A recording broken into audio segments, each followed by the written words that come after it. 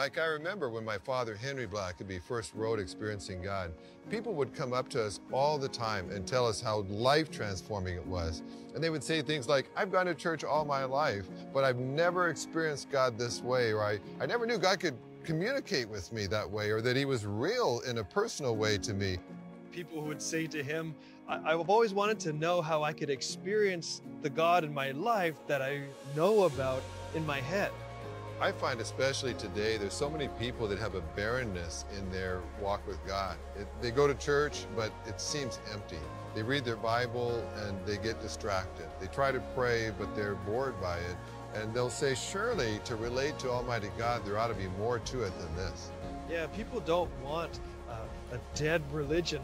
They want something that is personal, something that is meaningful, and really something that they can relate to in a more relational way that is more than just what I read or memorize or recite. And I think the message of Experiencing God has helped people to know that God's not just out there somewhere. He actually wants to relate to you in your own life.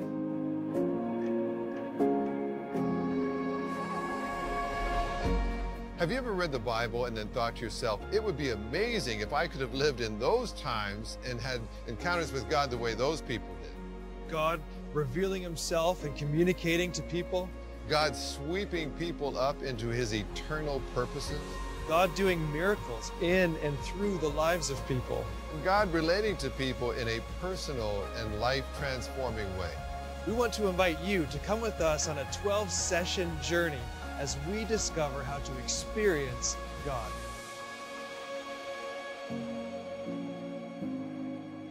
This morning, turn to two places, Exodus chapter 2 and Acts chapter 7. Today I want to talk to you as it relates to Experiencing God, the study, but I kind of want to start where they start in the study, and that's with and through the life of Moses. And the question I want to start this series off with is this question right here. What makes a life valuable? What makes a life valuable? Another way of looking at it is, where does the value of your life come from? Have you ever thought about that? It's kind of a deep question when you think about it. Maybe the value of your life comes from the fact that you're a wife or a mother, a father or a husband. Maybe it comes from the career that you have, or maybe it comes from a hobby that you have that you're known for. But the thing that we should understand is that there will be no true, lasting, meaningful, satisfaction in life until we understand where the true value comes from. In Ecclesiastes, Solomon, I about forgot his name, King Solomon, the wisest man the Bible says ever lived, wrote this book in such a way to basically tell us nothing in and of this world will truly satisfy. It won't satisfy. Matter of fact, he says it's just a vapor. It's here one minute, gone the next. It brings great joy one minute, and that joy diminishes. So how do you find value? How do you find that thing that lasts in your life? Well, life has value when we enter into a relationship with God and experience him. It's just like we heard in the video here. There's so many people who attend church who still come Sunday after Sunday, and they still do what they think they're supposed to do to identify with God. But the fact is, they don't truly experience him. They come and they see evidence maybe that he's doing something, but they're detached from it. They come and they hear testimonies of people. They hear people standing in front of them saying, this is how God is interacting in my life, and they feel like they're outside of all that. But you see, it only comes, this relationship happens with him, and when we experience him. But the greatest way to experience him is through serving him, while at the same time learning more about him and his ways. And so this morning, I want us to, it's a two-part sermon this morning. I'm not going to get all the way through the outline, so don't worry about that. But the thing I want us to look at as we begin this journey is the call of God to serve. The call of God to serve.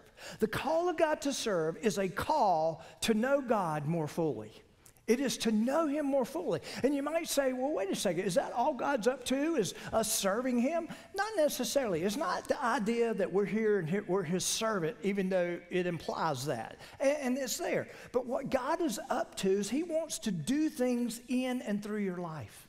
He wants to do things in such a way that he gets glory, but you get satisfaction, you get fulfillment. And it doesn't mean it's going to be easy all the time, but he is up to something. One of the greatest ways we can experience him is to serve him. So look at the introduction. Have you ever seen what God can do with an ordinary person? An ordinary person. Have you ever seen that? I've seen God do amazing things through people that I never expected him to be able to do through certain people. How many of you have ever seen that? And probably many of your hands are going up because that's you. You never dreamed God could use you in the way that he uses you, but it's through that obedience. It's through the fact that you want to experience him, and you know the greatest way to experience him is to be in acknowledging his ways, his purposes, and his call. Now look on your outline. The Bible is filled with examples of God using ordinary people, including one named Moses. His story is a great illustration of how God prepares and equips those he calls to serve. And this can clearly be seen in 3 segments of his life. Have you ever studied the life of Moses? He lived 120 years, and there's 3 segments of 40 in his life. So his first 40 years in the house of Pharaoh, that's where he spent his time. He was there, and we're going to see that he enjoyed probably the greatest education anyone could get in the world at that time. Because at the time, Egypt was the superpower of the world. It was the intellectual center of the world. It was the place that had the mightiest army. There were so many things going for Egypt during that time. And Moses literally was placed in the palace with all that going on. His second 40 years was in the wilderness. You remember the story, and we're going to remind you of the story in just a moment. But he escapes there, runs for his life, and he's in the wilderness for 40 years there himself. And then his third 40 years leading God's people in the wilderness.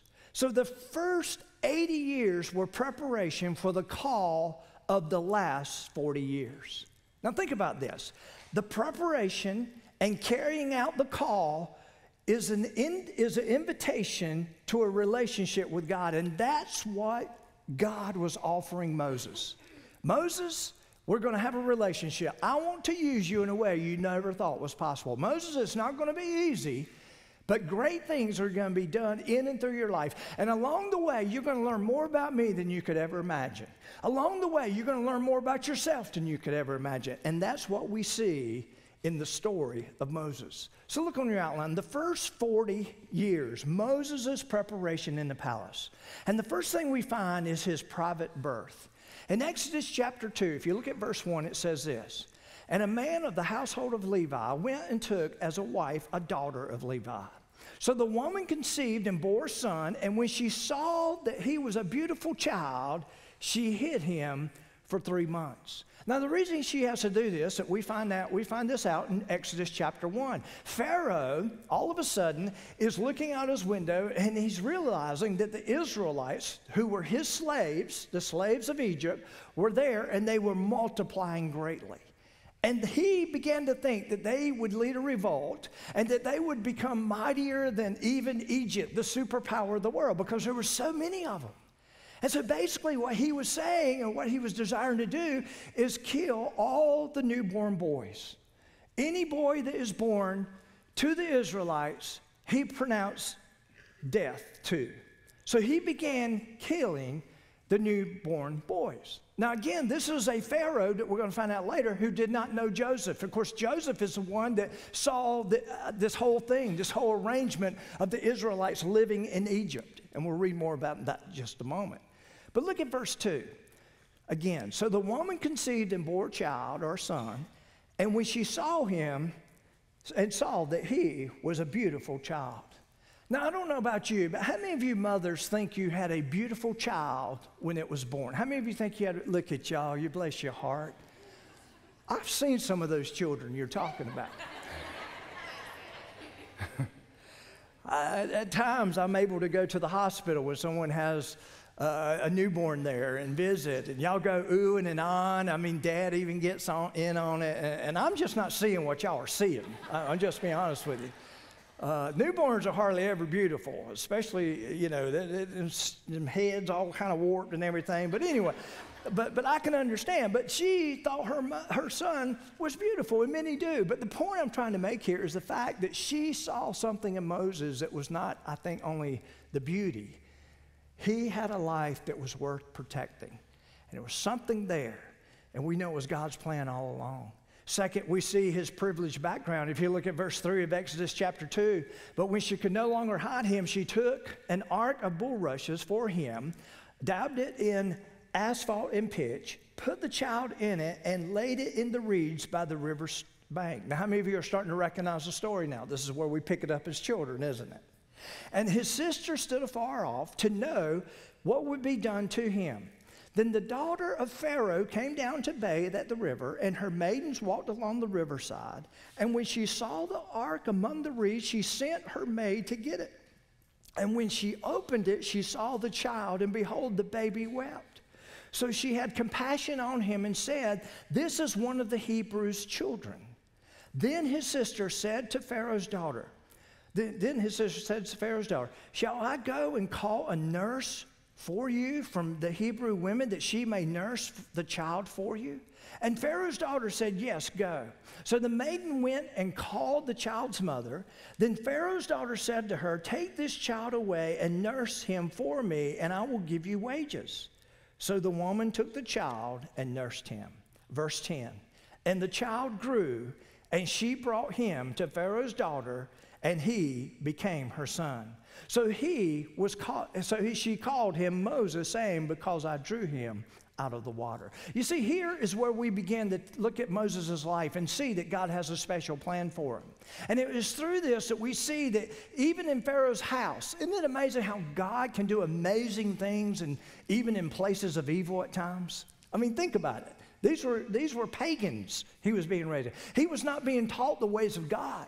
But God put him in a place where he learned the culture. He knew what he was dealing with. He knew the mentality of the Egyptians. And it would take every bit of that to understand how to get away from them. And we see that plan and that beginning of equipping that God had in his life.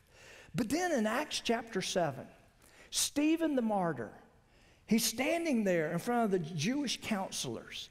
And he's basically preaching a sermon, and he's standing there. Many people believe he's in front of the Sanhedrin, and they're accusing him of blasphemy. But what he's doing is he's telling the story of Jesus through the Old Testament. And he stops here and begins to talk about Abraham, Joseph, and of course Moses. Look at verse 17 of Acts chapter 7. But when the time of the promise drew near, which God had sworn to Abraham, Jacob takes the family to Egypt at the prompting of Joseph. And the people grew and multiplied in Egypt till another king arose who did not know Joseph. He wasn't sympathetic to the Israelites. This man, this Pharaoh, dealt treacherously with our people and oppressed our forefathers, making them expose their babies so that they may not live. Now here it is, verse 20. At this time, Moses was born and was well-pleasing to God. At this time, God begins to raise up a man who would be mighty, who would stand against the powerful nation known as Egypt. And we see this. It was a timing thing. God put him there. He placed him there. It was all coming together. And it says, and he was brought up in his father's house for 3 months. Verse 21, but when he was set out, Pharaoh's daughter took him away and brought him up as her own son. And Moses was learned, this is key, in all the wisdom of the Egyptians, and was mighty in words and deeds. He became what many would say is a capable leader. He became someone who could lead. And we're seeing this so clearly. So God was obviously preparing Moses for his own purposes. Now, I got a question for you. How has God prepared you? Some of you are sitting here and you're like, okay, how has God prepared me? Well, I'm not Moses. I'm not Abraham. I'm not all these mighty people God has used. Yet God, listen, God wants to use you. God wants you to enter into a relationship with him that he can use you in such a way that will bring glory to his name, but also bring you satisfaction and fulfillment. because it is the creator of the universe who not only created you, he has a plan for you, a purpose for you, and he wants you to understand him more intimately as you join him in serving him. That's the whole premise of this study for the next 12 weeks. So my question again is, how has God prepared you? In Psalm 139, we know these verses. It says, "For you formed my inward parts. You covered me in my mother's womb." That means you knew me before anyone knew me. You knew me while I was in my mother's womb. I will praise you. And here's what he's praising him. I am fearfully and wonderfully made. It implies intention. It implies purpose. Marvelous are your works, and that my soul knows very well. So what has God done in your life? What has he done? Well, he knew you while you were in your mother's womb. He knew you before you were anyone. And the thing that we understand is God prepares us from the very beginning. Now, if you have more than one child, you know that God has given each of us personality traits. How many of you have ever raised a strong-willed child? Raise your hand. Okay, man, some of them hands went up quick. It was almost like anger was associated there for a moment. But I want you to think about it. Our dispositions, who we are as people, they come from God. Now, can they be affected by the flesh? Yes, that's probably what your hand went up so quick for. But the point is, God puts a disposition in us. Have you noticed that not everyone is just alike? We have 4 grandsons. Every one of them are completely different. Different. If you raise children, you know what I'm talking about. All right? And the point is this: we're born with personality traits. We're born with special talents. The Bible literally says we're born with certain gifts, and they're made known when we come to know Jesus as our Lord and Savior. We have spiritual gifts. And we see that in Romans chapter 12. Listen to what it says. For as we have many members in one body. He's talking about the church. Okay, he's trying to make the connection of the interconnectedness of the church. But all the members do not have the same function. We have different functions. So we, being many, are one body in Christ, but we're individually members of one another. And how are we different? Having then different gifts differing according to the grace that's given to us. And then what does he say? I've given you these things. I've made you heal. Use them. Use them. Now, think about this. Is this a God, a dictator God who was saying, you will serve me as your master. You will do this. No, that's not what we read in the scripture. What we read in the scripture is this: God inviting us to join him. To join him. And by joining him, we first of all enter into a relationship with him that is satisfying, that is meaningful. He knows the greatest fulfillment this life could ever produce will only come through serving and being in an intimate relationship with him. Not only do we see the spiritual gifts, but also, guess what? Guess what else we have to understand the heart of God? We have Jesus' example. The Gospels are a beautiful account of one named Jesus who came to this world and did some amazing things. And we've even adopted a slogan as a people. How many of you remember, what would Jesus do? How many of you remember that? Why would we say that? Because he is the example. He's the epitome of the heart of God. If you were to say, okay, give me a picture of the heart of God, it's Jesus. Jesus. But it doesn't stop there. You remember what Jesus said about him? You remember what it said about Jesus? It says Jesus was the Word, right? Was with God, was the Word. And then it says he became flesh. All those things are surrounding Jesus. So he's not only the embodiment of the example that is put before us of the heart of God, he also is the Word. What's the Word? It's what we hold here, the Word. He's the example. But we have a picture of that example in the Gospels, but it extends even further than that. So we not only have him as an example, we have him in his Word. Listen to what the Bible says. Look here on the screen. 2 Timothy chapter 3. All Scripture is given by what? Inspiration of God. That means it's God-breathed. What does that mean? It means this is at the heart of God. What he is after, this word is after the heart of God. It's the essence of who God is. And it says this scripture is profitable. It means it's worth something. It brings value. It brings these things. And what's it profitable for? Number one, for doctrine. We all need good doctrine. We need to know what to believe. That's what doctrine is. We need to know what to believe. How many of you agree in the world we live in today, we better know what we believe? Because we got messages coming out from everywhere. We better know what we believe. Second of all, he says for reproof. It literally means to discern what not to believe. To know what we believe so much that when something that is false is presented, we can say we have the discernment to know that this is not true. And y'all, if we don't have that in place, it can be bad news. It can be bad news when it comes to our lives. The Bible says the ways of this world and the ways of the enemy lead to destruction. Destruction. What next? He says for correction. We literally need to learn what not to do. How many of you, that would be a good thing, to learn what not to do? Think about our parenting, Think about our parenting. We're teaching our children. We want them to understand what is right. We're trying to keep them from what is wrong. We want them to understand how they should act. And then thirdly, we need instruction. He says for instruction in righteousness, to understand what should be done. And then it closes, these verses close out with verse 17, that the man or woman of God may be complete. You know what that literally means? Lacking nothing. We have what we need.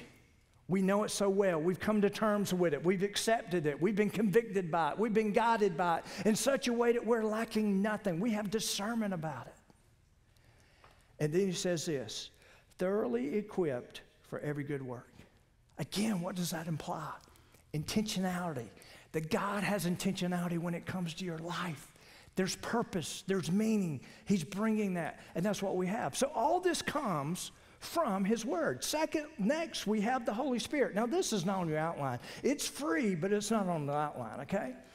The reason it's not is because I have to turn the outline in on Wednesday and God gives me more, okay? But that's what you're getting right now. So next there is the Holy Spirit. And I want you to think about the Holy Spirit. Is the Holy Spirit key to you understanding the heart of God? Absolutely. And it's so much so that I want you to hear see what Jesus said. In John 14:26, here's what Jesus said. He says, I've got to go. You remember John chapter 14? He says, if I go and prepare a place for you, I will come again to you, and where I am, there you may be also. Remember that? He's basically talking to his disciples. He's saying, I've got to go. I'm going to leave. But I'm not going to leave you alone. Listen to what he says. He says, but the Helper, the Holy Spirit, whom the Father will send in my name, what's he going to do? He's going to teach you all things and bring to your remembrance all things that I've said to you. He's not only going to teach you, he's going to bring those things together and give it to you in such a way that you'll know that it comes from me. It's amazing how teachers, and if you're a teacher in this room, you know what I'm talking about. If you take teaching the Word of God very seriously, isn't it amazing how sometimes you're sitting there and you're teaching and thoughts kind of come out of nowhere? Now, I'm not talking about like our associate pastor, Gary. We don't know where those thoughts come from sometimes. Just joking. But what I'm talking about, you're up there, you're here, you're teaching, you're maybe counseling someone one-on-one, and all of a sudden you're sitting there, you're trying to be obedient to the heart of God. God obviously wants you teaching the Word. He wants you to model the Word. And all of a sudden you're sitting there, and then this thought just comes rushing out of nowhere, and it's out of your mouth before you know it. And man, it's some good stuff. Has that ever happened to you? Happens to me all the time. Matter of fact, that probably the only thing good you're getting out of this is when that happens, to be honest with you. It's amazing how so many people will come up to me and say, they actually said it before the 9:30 and then after 9:30. They're like, you know something, when you're up there and you're talking, sometimes I get mad at my husband because I think my husband came and talked to you the week before. They literally get mad. I've had wives accuse me of putting their story out here. It's not that. It's the Holy Spirit of God. I'm not that smart. And God can use things in a powerful way. And this is the language of what the Holy Spirit is all about and what he can do. Jesus said this later on. He said the Holy Spirit is going to convict you. How many of you need conviction sometimes in your life to point you in the right direction? He's going to guide you. He's going to direct you. Literally, what it really means is the Holy Spirit comes alongside of you and becomes your counselor. Your counselor. And he uses the Word of God to show you how. How many of you have ever picked up God's Word? And I guarantee you, over these next 12 weeks, it's going to happen in your study. You get alone with God and you begin to listen for the heart of God, He's going to speak directly to you. And it'll be amazing. And guess where it's going to mainly come from? His Word. You're going to get in it, and there'll be something that you need for that moment. And all of a sudden, it's like, oh my goodness, He does speak. This is exactly what I was needing today. This is actually the direction I was looking for to see if God was approving of what He wanted me to do in this situation. It's all right there. And God delivers when it comes to His Word. And then Philippians 1:6, being confident of this very thing. Paul's basically saying, you know something? God is up to something. And guess what? He will not finish until He's finished. And when will we know we're finished? When we're not breathing. You know why I know that? Because of this verse. Being confident of this very thing, that He who began a good work in you will complete it until the day of Jesus Christ. The day of Jesus Christ is when you're looking at Him face to face. That's the day of Jesus Christ. The work He started, He will finish. So some of you may be sitting here today and you say, well, I'm kind of on the end of this. I think I'll let the young people kind of do their thing now. Or I think I'll just kind of go on out into the pastures and ride this thing out. If you're breathing, God has intent for your life. God has purpose for your life. Next, we see Moses' providential burden and departure. You see, what we see here is Moses is one of these characters, and I love these characters in the Bible, where you can clearly see how God is working in them.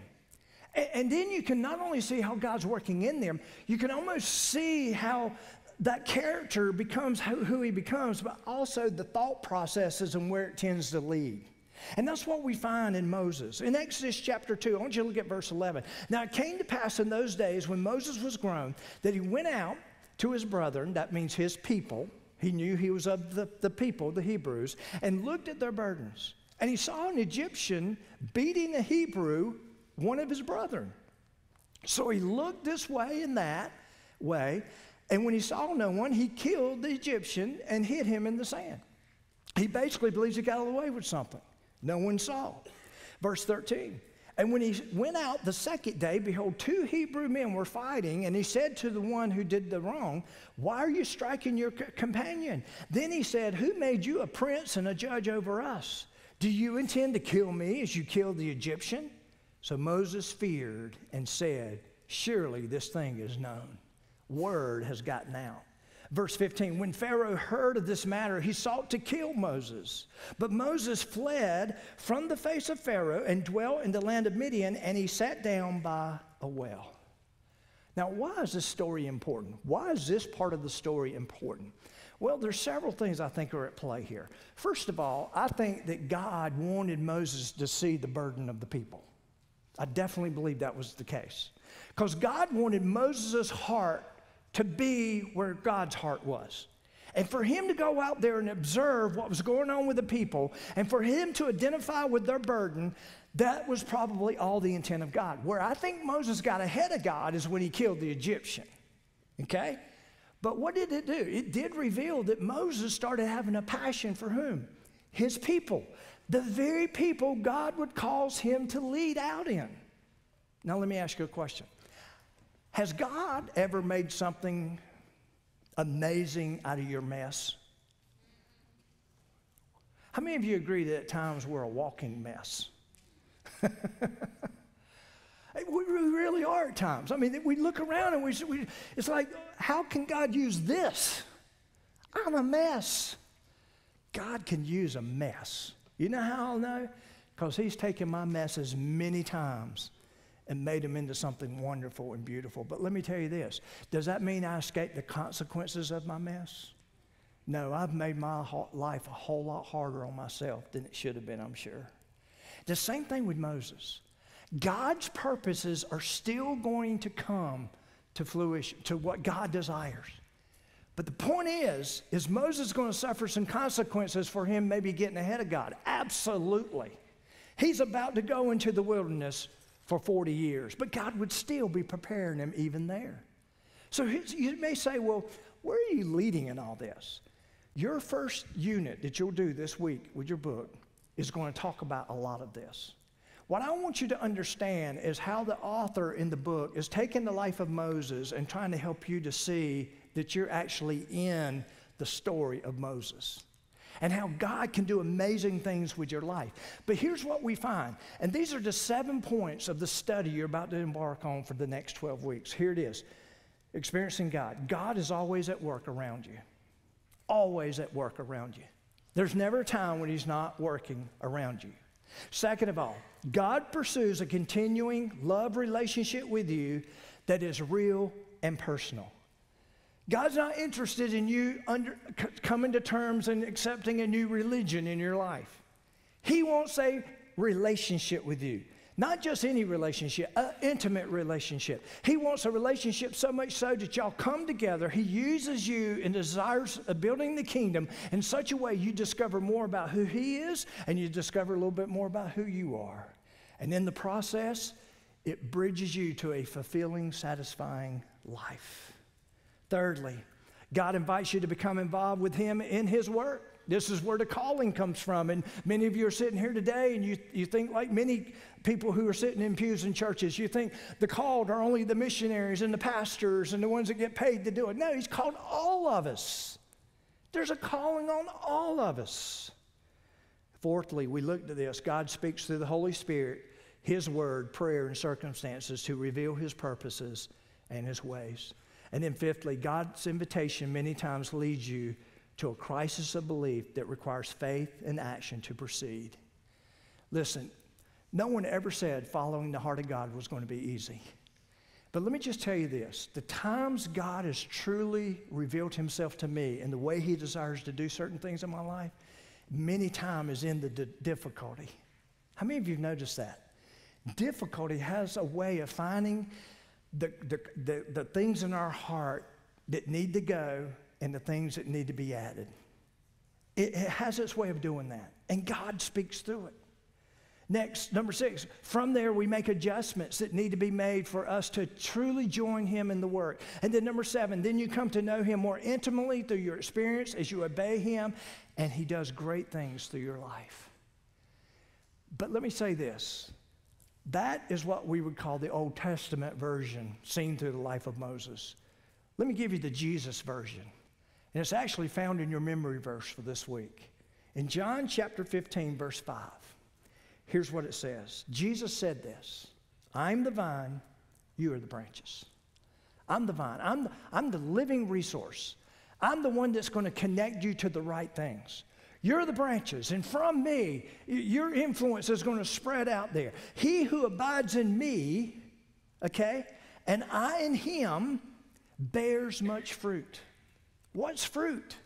For us, satisfaction, fulfillment, amazed that God can use us in the way he uses us. It's a beautiful thing. And then he says, for without me, you can't do anything. You can't do anything. Without me, it ain't going to happen in your own strength. It'll happen, number 1, because I've called you to it. Number 2, because I've equipped you. Number 3, because I do have that purpose for your life. But number 4, when it actually comes to living it out, I'm right in that also. And it won't be in your own strength that you pull it off. And that's the reason at the end of it all, the only thing you can sit back and say is, wow, God, that is amazing. And that's what he does in and through our lives. And that's what he desires. Would you pray with me? Father, we just come to you right now. And Lord, as we begin this study, Lord, I pray, Lord, that it'll be much more than a study for many of us, Lord, that we will take the time, we'll be disciplined to study your word and discover what the workbook is trying to tell us. But Father, more importantly, I just pray that the Holy Spirit work in and through this process to affirm and reaffirm those things that we know of you, but also enlighten us to those things of you, Father. Father, we need a fresh word from you, not only as an individual, but as a church. And Father, we're turning to you to help us to see where you're working, that we may join you, not just as a church, but as individuals, that we can come to that place where we see your hand in our life and the fulfillment and satisfaction that can come from it. Father, I just thank you for those that are in this room. And Father, I pray that all of us in this room will be those who have a holy desire to see your name lifted high, to make you known. But more importantly, that we would continue in this love relationship that you sought out us after, Father. That we would respond to your love in a way that would be intimate, purposeful, and Father, that we would just see and not be satisfied with anything but you when it comes to those things that you're calling us to. Thank you for our time together. In Jesus' name, amen.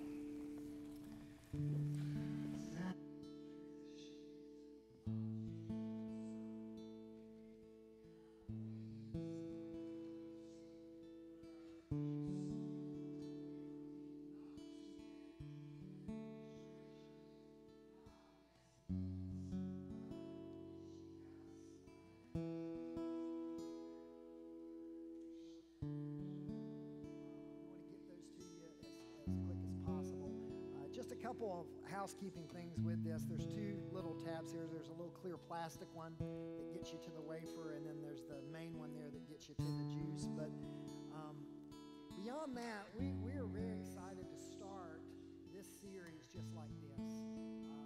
As pastors, as we were talking about this series, Experiencing God, we see it as more than just a neat little theme for the next 12 weeks. We really see this as a movement, an opportunity to move in the hearts of his people, in the hearts of our church, even in the midst of construction chaos, that God can move in the midst of that. And also that God would move in your heart individually.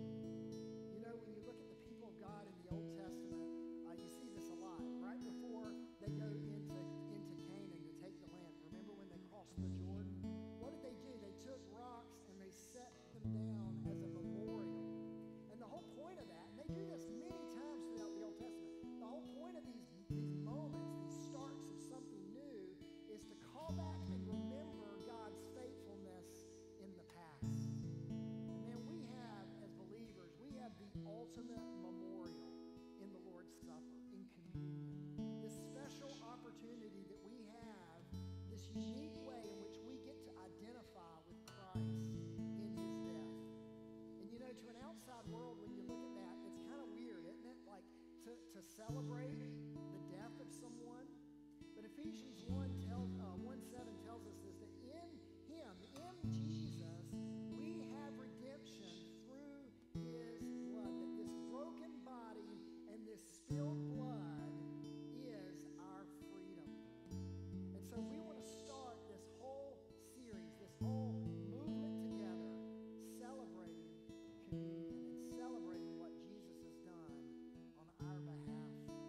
And it's pretty cool to think about that Christ instituted this memorial for us the night before he passed away, right? The night before he died on a cross for us. He's doing this with his disciples, and it is now passed down to us. 1 Corinthians 11, Paul talks about this. It's going to be here on the screen for you. It says in verse 23, "For I, Paul, received from the Lord that which I also now deliver to you, that for 2,000 years, generation of believer after generation of believers have passed this down to us sitting here right now." And there's two things that we want to kind of say up front about what communion's about. The first thing is this: communion is for believers in Christ. Communion is for believers in Christ. And so if you came in today and you know you're still really just kind of trying to figure this whole thing out, and you would say, you know, I don't really know if I believe everything that's being said here, I want to say, first of all, thank you for being here. I think that's incredible. But I want to tell you this, like, this moment is not necessarily for you at this time. because you have a greater need in your life, and it's greater than sipping on some juice and eating a wafer. The greatest need in your life is that you would meet a Savior named Jesus. And so if that's you, I'm going to encourage you, before you leave this place today, come find one of the pastors here at the front, talk to another good, godly person that may be in your life about what it means to follow Jesus. But so for us in this moment, this moment is just for believers, people that have professed the name of Christ and believe in him and follow him. The second thing is this, and we get it right here in the scripture, that communion is for those that have first examined their heart and have come taking this with a clear heart. So it's not just for believers, it's for believers that really truly have taken a moment to examine their heart before God and are coming, taking this with a clear heart. Paul goes on to say in verse 27, therefore, whoever eats this bread or drinks this cup of the Lord in an unworthy manner will be guilty of the body and blood of the Lord. But let a man, let a woman examine themselves, and so let him eat of the bread and drink of the cup. For he who eats and drinks in an unworthy manner eats and drinks judgment to himself, not discerning the Lord's body. Now, what can we see in these verses? We can see this. Communion is a very serious thing. And there might be a time, that might be today in your life, where even as a believer in Christ, this is not something you need to take necessarily. Because there are things in your life, there's something in your life that is breaking the fellowship between you and God. And so we want to give you just some space this morning, some margin to quietly examine your heart. And if you're sitting with your kids, maybe you're sitting as a family this morning, parents, this is a great opportunity for you to just, maybe as a family, a husband and wife, whoever's there, or maybe you're just here by yourself today, that's great too. Just take this moment to examine your heart and spend some time in prayer this morning as we get ready to take communion. I'll give you that time now.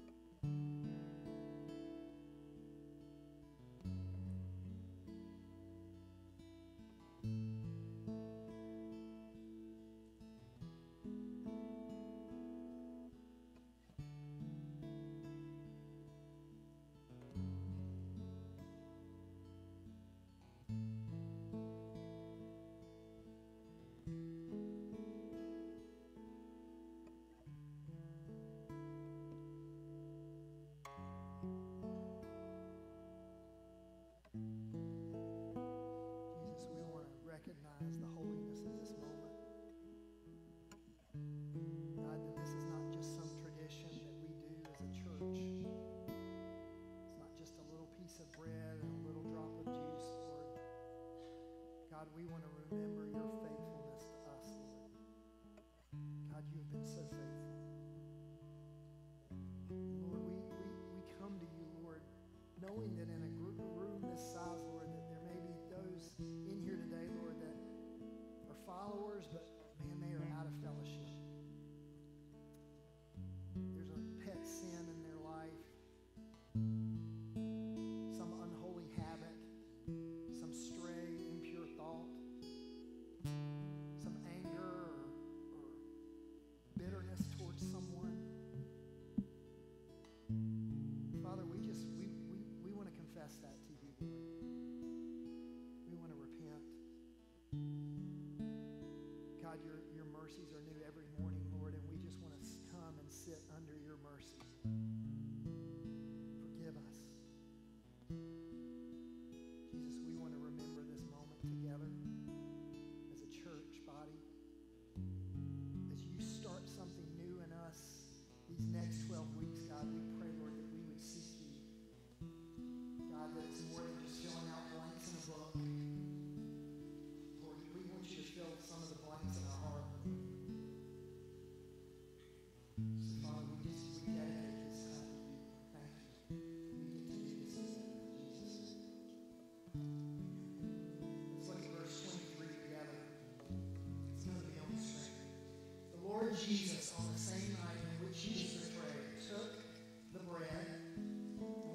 given thanks, he broke it and said, "Take, eat.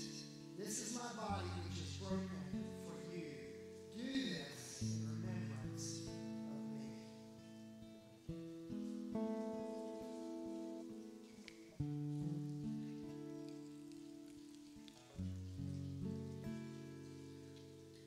Verse 25 says, "In the same manner he also took the cup after supper, saying, 'This cup is the new covenant in my blood. This do as often as you drink it in remembrance of me.'"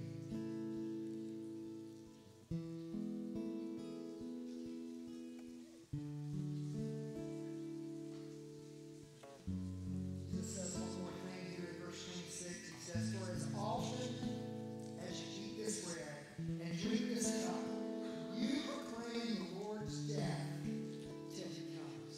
Guys, think about this. We are the evidence of the redemption that Christ paid